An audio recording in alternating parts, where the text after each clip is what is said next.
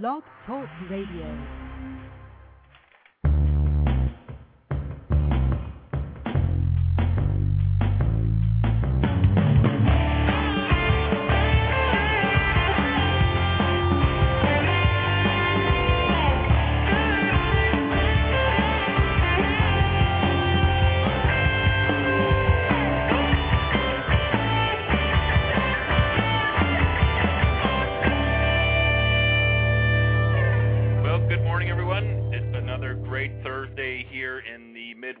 Welcome to Ulistic's Orange Files, a small business podcast designed for small business professionals throughout the globe here to share insight and introduce new ideas and concepts to our daily business life. Very honored today to have a very dear friend of mine and mentor and all-around good guy, Mr. Bob Burg, joining us from his home office in Florida today. And, of course, my good sidekick, Frank, is here on the phone as well. Welcome again to Ulistic's Orange Files, and we're here most Thursdays here at 9 a.m. in the Mountain Time Zone, 11 o'clock East, and that's bright and early on the West Coast. So let's get right in. We got 30 minutes. Mr. Bob Burg joins us today, co-author of a great book series, The Go-Giver and Go-Giver Sell More, with his partner John David Mann, and author of numerous other books on networking and building healthy referrals structures. Bob, been a long time since we chatted. How are things, my friend? Things are great, Stuart. It's great to hear from you. We kind of get to chat on, I guess, Twitter and Facebook. Not quite the same thing, though, so it's great to reconnect with you. Had a lot of people asking for you at a recent event where I spoke in Minnesota, so you are in people's thoughts, my friend. Well, great. So Bob, since the last time we spoke, I guess, on the telephone, I know we do chat daily on the social media services, which is a great way to keep in contact with people. What's new since, you got a new book since the last time we spoke?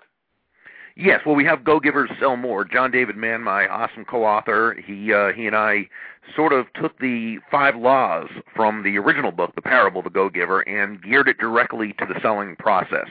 So this one's not a parable, it's more of a, implementation type of book. Great, and I the minute it came out, I ran to my local bookstore, picked it up, and Bob, I have to thank you for the signed copy as well, and the great the great pictures. There's a story behind that picture that I was going up cleaning up some pictures on my computer, and I accidentally deleted it off of my computer, and it was great. Like a couple days later, you presented that plaque at the HEG conference. So it's amazing how things come around. Sure is. And also on the call is as our good friend Frank Allen. Frank, go ahead and introduce yourself for the folks that don't know who you are. Well, you said it. My name is Frank, of course, and thanks to my good friend Stuart, it's always good if you're hanging around winning people, good things happen. And I know, Stuart, you embody what Go-Giver is all about by helping and assisting people at any time, not looking for returns. But it's amazing how good things happen when you're out there just doing the right things, because people don't care how much you know until they know how much you care. And that comes through loud and clear. That's for sure. So, Bob, for those people that may be new to the whole Go-Giver concept, stumbling upon it for the first time, maybe can you just introduce the first book, The Parable, and maybe the laws that were talked about there? Sure, and really what a go-giver is simply someone who understands that shifting one's focus from getting to giving, in this case meaning constantly and consistently adding value to people's lives, is not only a nice way to live life, but actually a very financially profitable way as well. It sort of brings up the question, well, so are you and John saying nice guys, nice gals, nice people finish first? Is that the basic idea? No, it really isn't.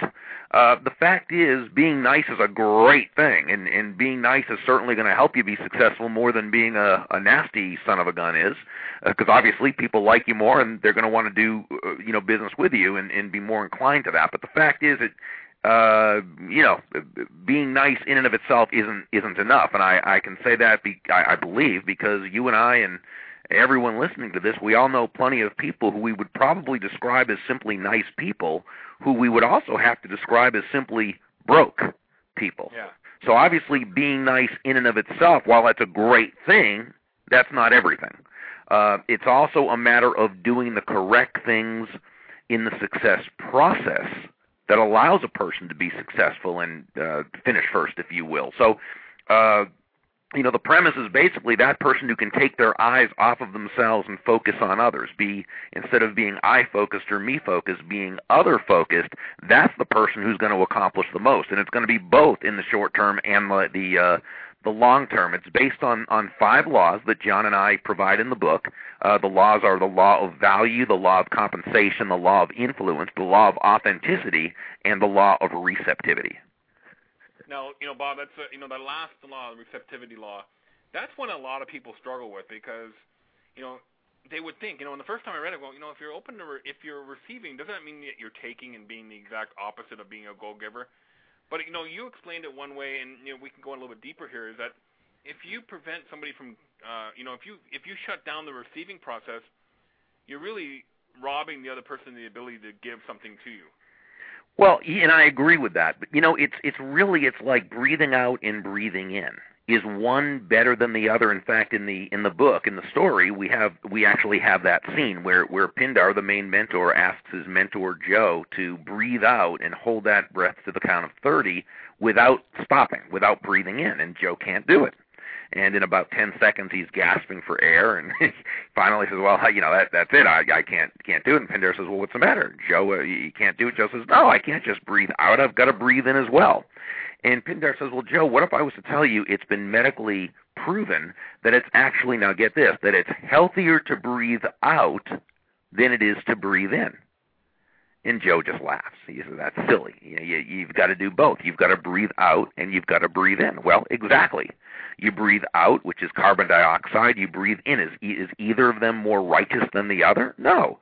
They're both natural. And just like giving and receiving are simply two sides of the very same coin, and they work best in tandem. Now, why would we think that by receiving, especially after we've given, so we've really earned the right to receive, why would we think that's taking? Well, it's a great question, Stuart, and I believe it has to do with the model of the world we've been hit with and we've been given since we were born. And whether, and perhaps through a combination of whether it's upbringing, environment, schooling, television news, the media, the television shows, movie scripts, where so often the message is one of lack. Where so often the message is that good people give, but they don't receive. How often do you see in movies and TV shows where the heroes are the nice people are poor, but they're happy. They're always poor but happy, right? But they're always being stepped on, put down, put off, put out, taken advantage of by the rich people who are mean and nasty and cowardly and have no soul. And these are messages that we're really given from the time we're born, and not intentionally, and not for any any kind of malicious reason. It's just what it is. It's just the message. It's the way the world sort of thinks it works, and yet it doesn't. And the people who are the who are the successful people, they understand that, and they understand that both giving and receiving are very righteous. They're both very natural, and we should be doing both. One does not supersede the other. That's right. So, Bob, that's a lot of great points there, and the breathing one just drives the message home. So, and in the book, in the first book, the Go-Giver book itself, you can tell the difference because one's red and one's green. In the Go-Giver book itself, the laws are pretty self-explanatory, and that's and all 5 of them need to be practiced on a daily basis in order to really achieve the Go-Giver model. But what did So let me kind of backtrack a bit. After the first book was published, you had a lot of success. A lot of raving fans hopped on the bandwagon, and from everything from us doing shows like this to what Arlen Sorensen, which you mentioned in Chapter 3 of the Go Giver Sell More book, his retreat in Iowa. Were you surprised on the uptake in the general population of the Go Giver book? Well, what we found, and that's a great question, what we found was it was the people like Arlen, the people like you, the people who are some of the real top leaders in different companies, groups, and organizations who embraced the book right away. And in other words, this was not something they learned. This is something, well, at one time they learned, but it's not something they learned from us. It's something they'd been doing and practicing for a long time. they embraced the book because they felt that, and really the credit all goes to John David Mann, he was the lead writer. I mean, he's the storyteller who made the characters and the storyline come alive. They enjoyed the way the story was told and the points were made, and we received many emails from people, from top leaders who said, this is exactly what I've been trying to tell people. And so what's funny is a lot of people sort of look at how John and I have written the two books and said, you guys really sort of write in a contrarian style where we take the ideas that people have accepted and we turn them on their head a little bit. Not the people, but the ideas. And we agree, but the only people who feel we're contrarian are those who maybe have not yet quite reached the level of success they would like to achieve. The people who have really made it big and have been very, very successful financially and in the other areas of their life, people who are top leaders, and these are the people, it was not contrarian to them. That's what they've been doing for a long, long time. They didn't need John or me to tell them that. Well, that's what I had noticed, Bob, when I read the book the first time, and when I was in North Carolina, I saw Arlen with it on his desk. And I immediately bought it at the bookstore at Charlotte and took it and read it on the plane home. I read it the first time and went, I've been doing these things. I think I've been doing these things for a long, long time, and it's good to see that I'm on the right track. Yeah. And I know for a fact a number of companies that I work with have adopted the Go-Giver principles as almost like their sales Bible. And this is the book that all sales guys and staff need to read when they join up on the company. Maybe I'll just flip it over to Frank here, Bob, and see if Frank has anything that he would like to add from, he's a relatively new Go-Giver following. And Frank, what's your experience been like over the last few months? In what regard, Stuart? Just and since you picked up the book for the first time and started putting into practice some of the core principles, or have you been practicing these and this is more of a reinforcement that you are on the right track? Well, you hit the nail on the head for me, Stuart, in as much as for many, many years I was always perceived to be a little bit different, maybe taking the road less traveled, because I was sort of doing many of the things in the book, maybe not in the right sequence or putting them all together. But so many businesses I've worked for over the years in professional sales capacities couldn't understand why I was giving away free information or giving of myself, but yet when they looked at it, they couldn't understand why the relationships I could develop in record time and also the strength of those relationships ongoing. How was I doing that? Mm-hmm. Because I wasn't trying to sell people. I was trying more so, to look at them like Bob says in his book. They're people. They're not prospects. And coming from that sort of a viewpoint, it eliminates so many things because you're more so concerned about the individual as an individual, and things just fall into place. And any success I've had to any given kind of measurable degree has been based on the strength of the relationships I've formed and not so much the product. Because so many people are always looking at, listening to their favorite radio station, WIIFM, what's in it for me? Well, that comes through loud and clear. And Bob and John in their book, it's just so beautiful, the way it's laid out, that there's no hook. There's nothing involved. There's not a hidden agenda. It's just trying to be good people, give them timely advice, point them in the right direction, some good information, and good things will happen. I think for the most part, most of us out there in sales, to some given degree, have never really examined the self-limiting attitudes, beliefs, and behaviors we have. And once you get those into check and don't have any kind of a hidden agenda and not trying to think of the next answer, the next question, or what's my next in the sales process, it works. It just works beautifully. It just flows. For sure. And Bob, I have to tell you a story how Frank and I met because it's hilarious. I was hosting a BlackBerry breakfast one day, and Frank shows up at 9 o'clock when everybody's all wrapping up, and ever since that day we've been best of buddies, and it's been a great relationship. But it's funny because naturally we just clicked as there was this almost like this chemistry, this understood activity going on between us that we knew that we were both wired the same way.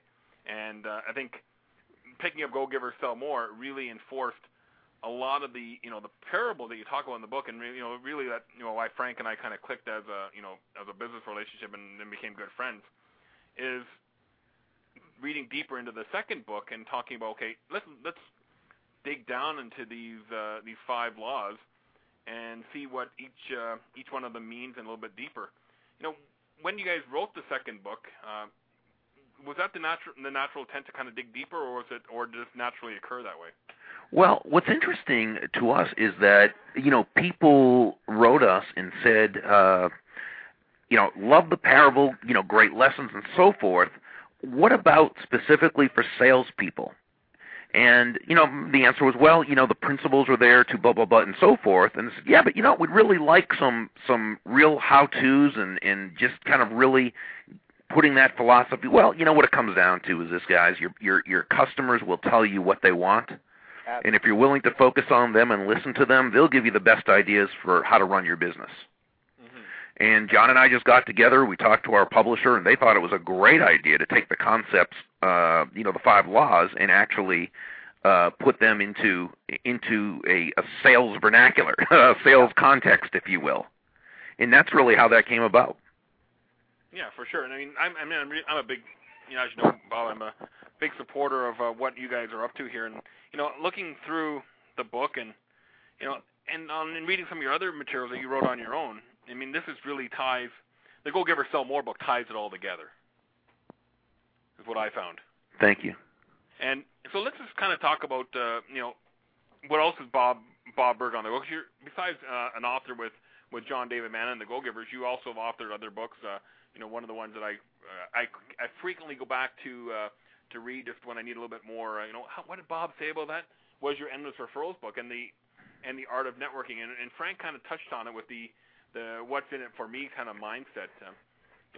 Is there anything you can share that it's Go Giver focused, tied with some of your referral based selling or networking that you talk about that that you see most people when you meet them for the first time, this guy needs to read my book?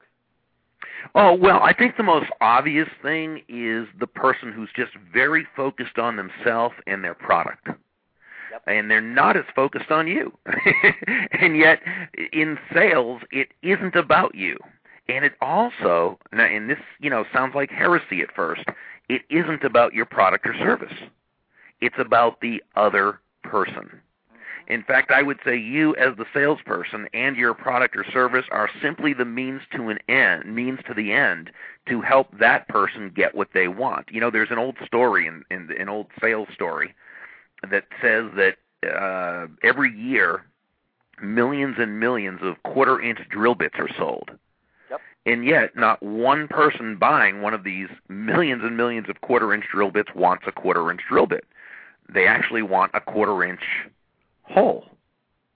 The drill bit is simply what in the book we call a MacGuffin. Yep. It's simply that, generic thing. Now, again, that doesn't mean your MacGuffin doesn't need to be outstanding. Of course it does.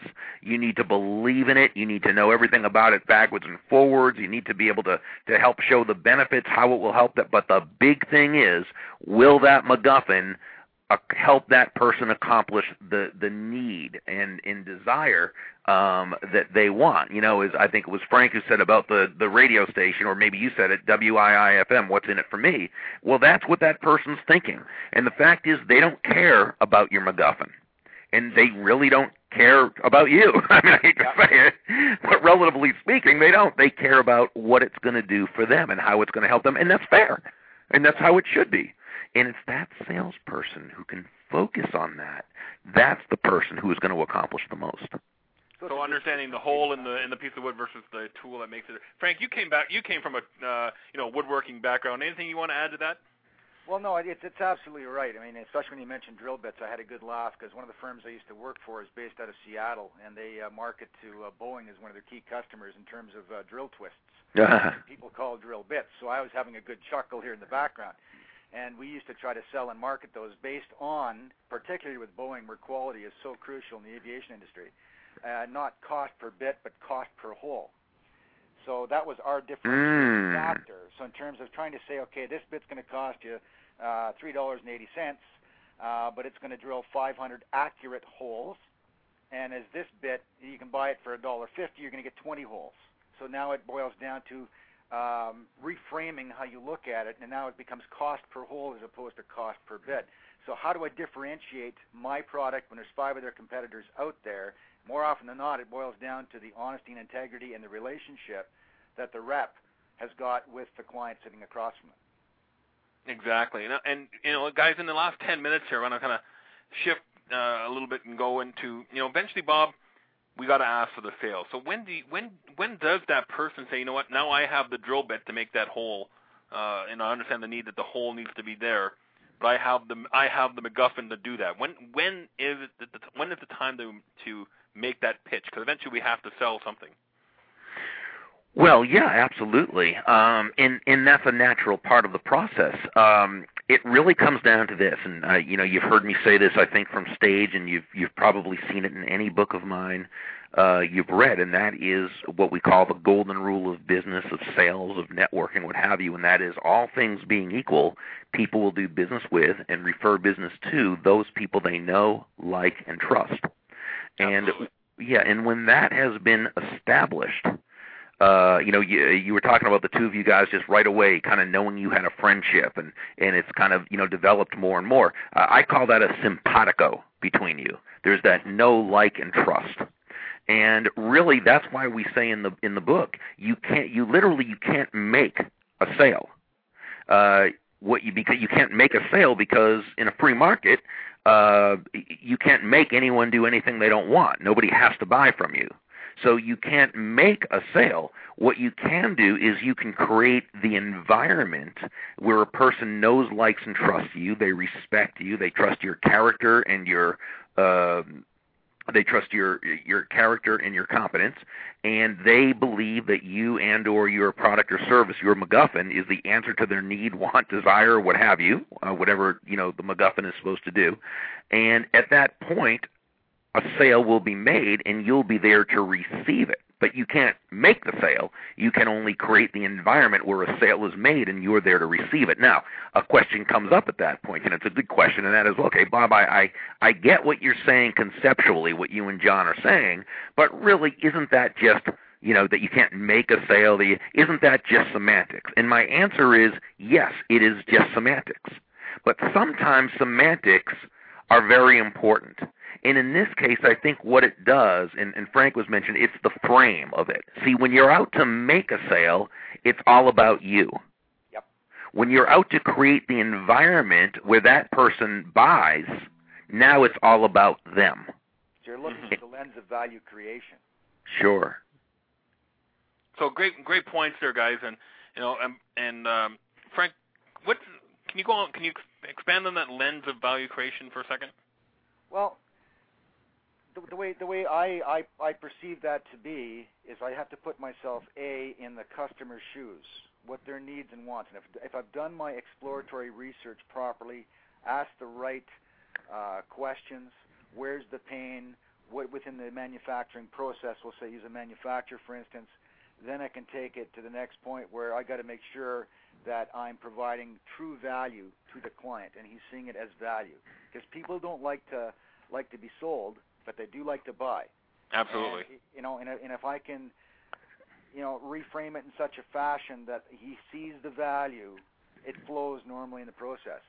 And then on your other point, I mean, when you've created that, there's no such thing as a hard close anymore. I mean, the consultative selling process has been around for a while, but it just amazes me to no end how so many colleges and sales organizations still are training you in 80 different Joe Girard-style closes. Those days are gone. I mean, but the funny thing is 80% of all new business orders are signed after the fifth no, and 92% of salespeople quit by the fourth no. 44% quit after the first no, 22% quit after the second, 14% quit after the third, 12 quit after the fourth no. And 8% of people, salespeople, get 60% of all new business. But those people that are getting that new business, I strongly believe, are using, without even realizing it, the techniques and practicing the 5 laws as laid out by John and Bob here in the book, Go Give or Sell More. Thank you. Interesting point you made, Frank. And Bob, I think you mentioned Joe Girard in the Go Give or Sell More book. But he was truly, I think he was the kind of guy that threw business cards on the top of Chicago Cubs Stadium or something, was it not? But he was really a relationship salesperson deep down inside, though. Yeah, well, here's the thing with... Oh, I'm sorry, go ahead. Oh, no, go ahead. Sorry, Bob. No, I was going to say there's two things about Joe. When I brought him up in the book, one of the things about Joe was that he came up with the law of 250, which talked about sphere of influence, simply that everybody knows about 250 people, that sort of thing. Also, yeah, for some of Joe's kind of cheesy stuff like that, he also had some wonderful principles of relationship building involved. He was an inveterate note writer, writing personal handwritten notes to people all the time. His customer service, from what I understand from people, was absolutely exquisite. So yeah, while there were some things that kind of would maybe rub a little bit the wrong way with some of the things in the book, really, what I took out of the book was the basic relationship building principles that he built. And, you don't sell... you don't become the leading car salesperson in the world for new car sales, individual new car sales for 12 years in a row by just being a schlocky kind of throw business cards all over the place type of thing. That was just one of those kind of things. But basically, his relationship building skills were terrific. And I know I heard you talk about the value of 250 many times. Sorry, Frank, you were going to say something there? No, and I totally agree. It's not just using one element. He used all facets within that. Both he and one guy that got me started many, many years ago, Harvey McKay, king of the roller decks, which no younger folks might even understand what roller decks is. Almost like fax machines and telexes for you, Frank? The telex actually worked. I can still recall people trying to sell a fax machine, and they're saying, well, why would I buy one? Does anybody else have one? That poor guy, for the first 2 years, trying to flog a fax machine, it was an uphill grind. But both of those people, both Joe Girard and Harvey McKay, believed in exactly one thing: relationships and attention to detail. Mm-hmm. It's the follow-up. It's the little things. A handwritten note. Harvey McKay was the one guy that back in the late 70s, I remember telling me that in one of his cassettes, on the Pearson's birthday, who besides your mom sends you a birthday card? And it wasn't cheesy, it wasn't a sales thing, it was actually from the heart, happy birthday. Well, the McKay Envelope Company wrote more business as a result of sending these handwritten, have a happy birthday note than you can shake a stick at. Well, look at the McKay 66. Exactly. I mean, but here's the funny thing about Harvey, because he did for his most recent book, he did a campaign where he had, asked a whole bunch of us to send out emails, interview, do all which a lot of people do. But you know what Harvey did?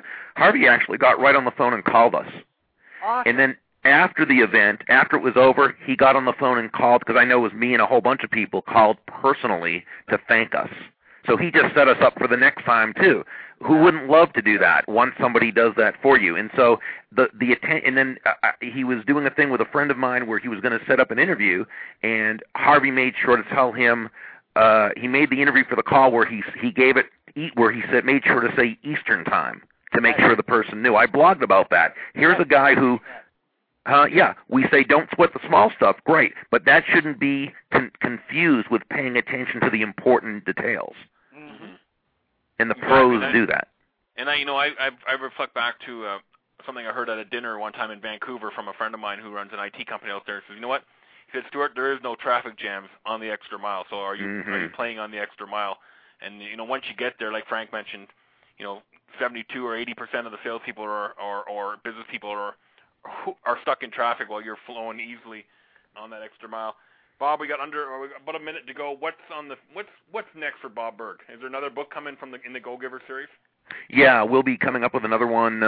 It should be out in April of 2011. So John and I are starting to get to work on that now and seeing where that takes us. So that will be a lot of fun.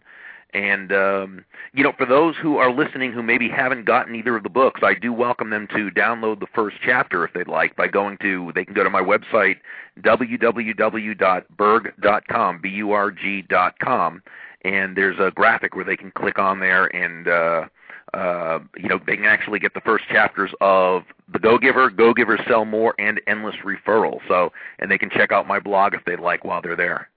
Yeah, highly recommend, don't even bother downloading. Just run off to your local bookstore and pick these up because you won't be disappointed. Frank, any last-minute comments from you? We got 40 seconds to go. Just so nice and so refreshing to see people like Bob and John taking the time to add so much value to so many professional salespeople's lives by showing us that there is another way. That good people don't always finish last.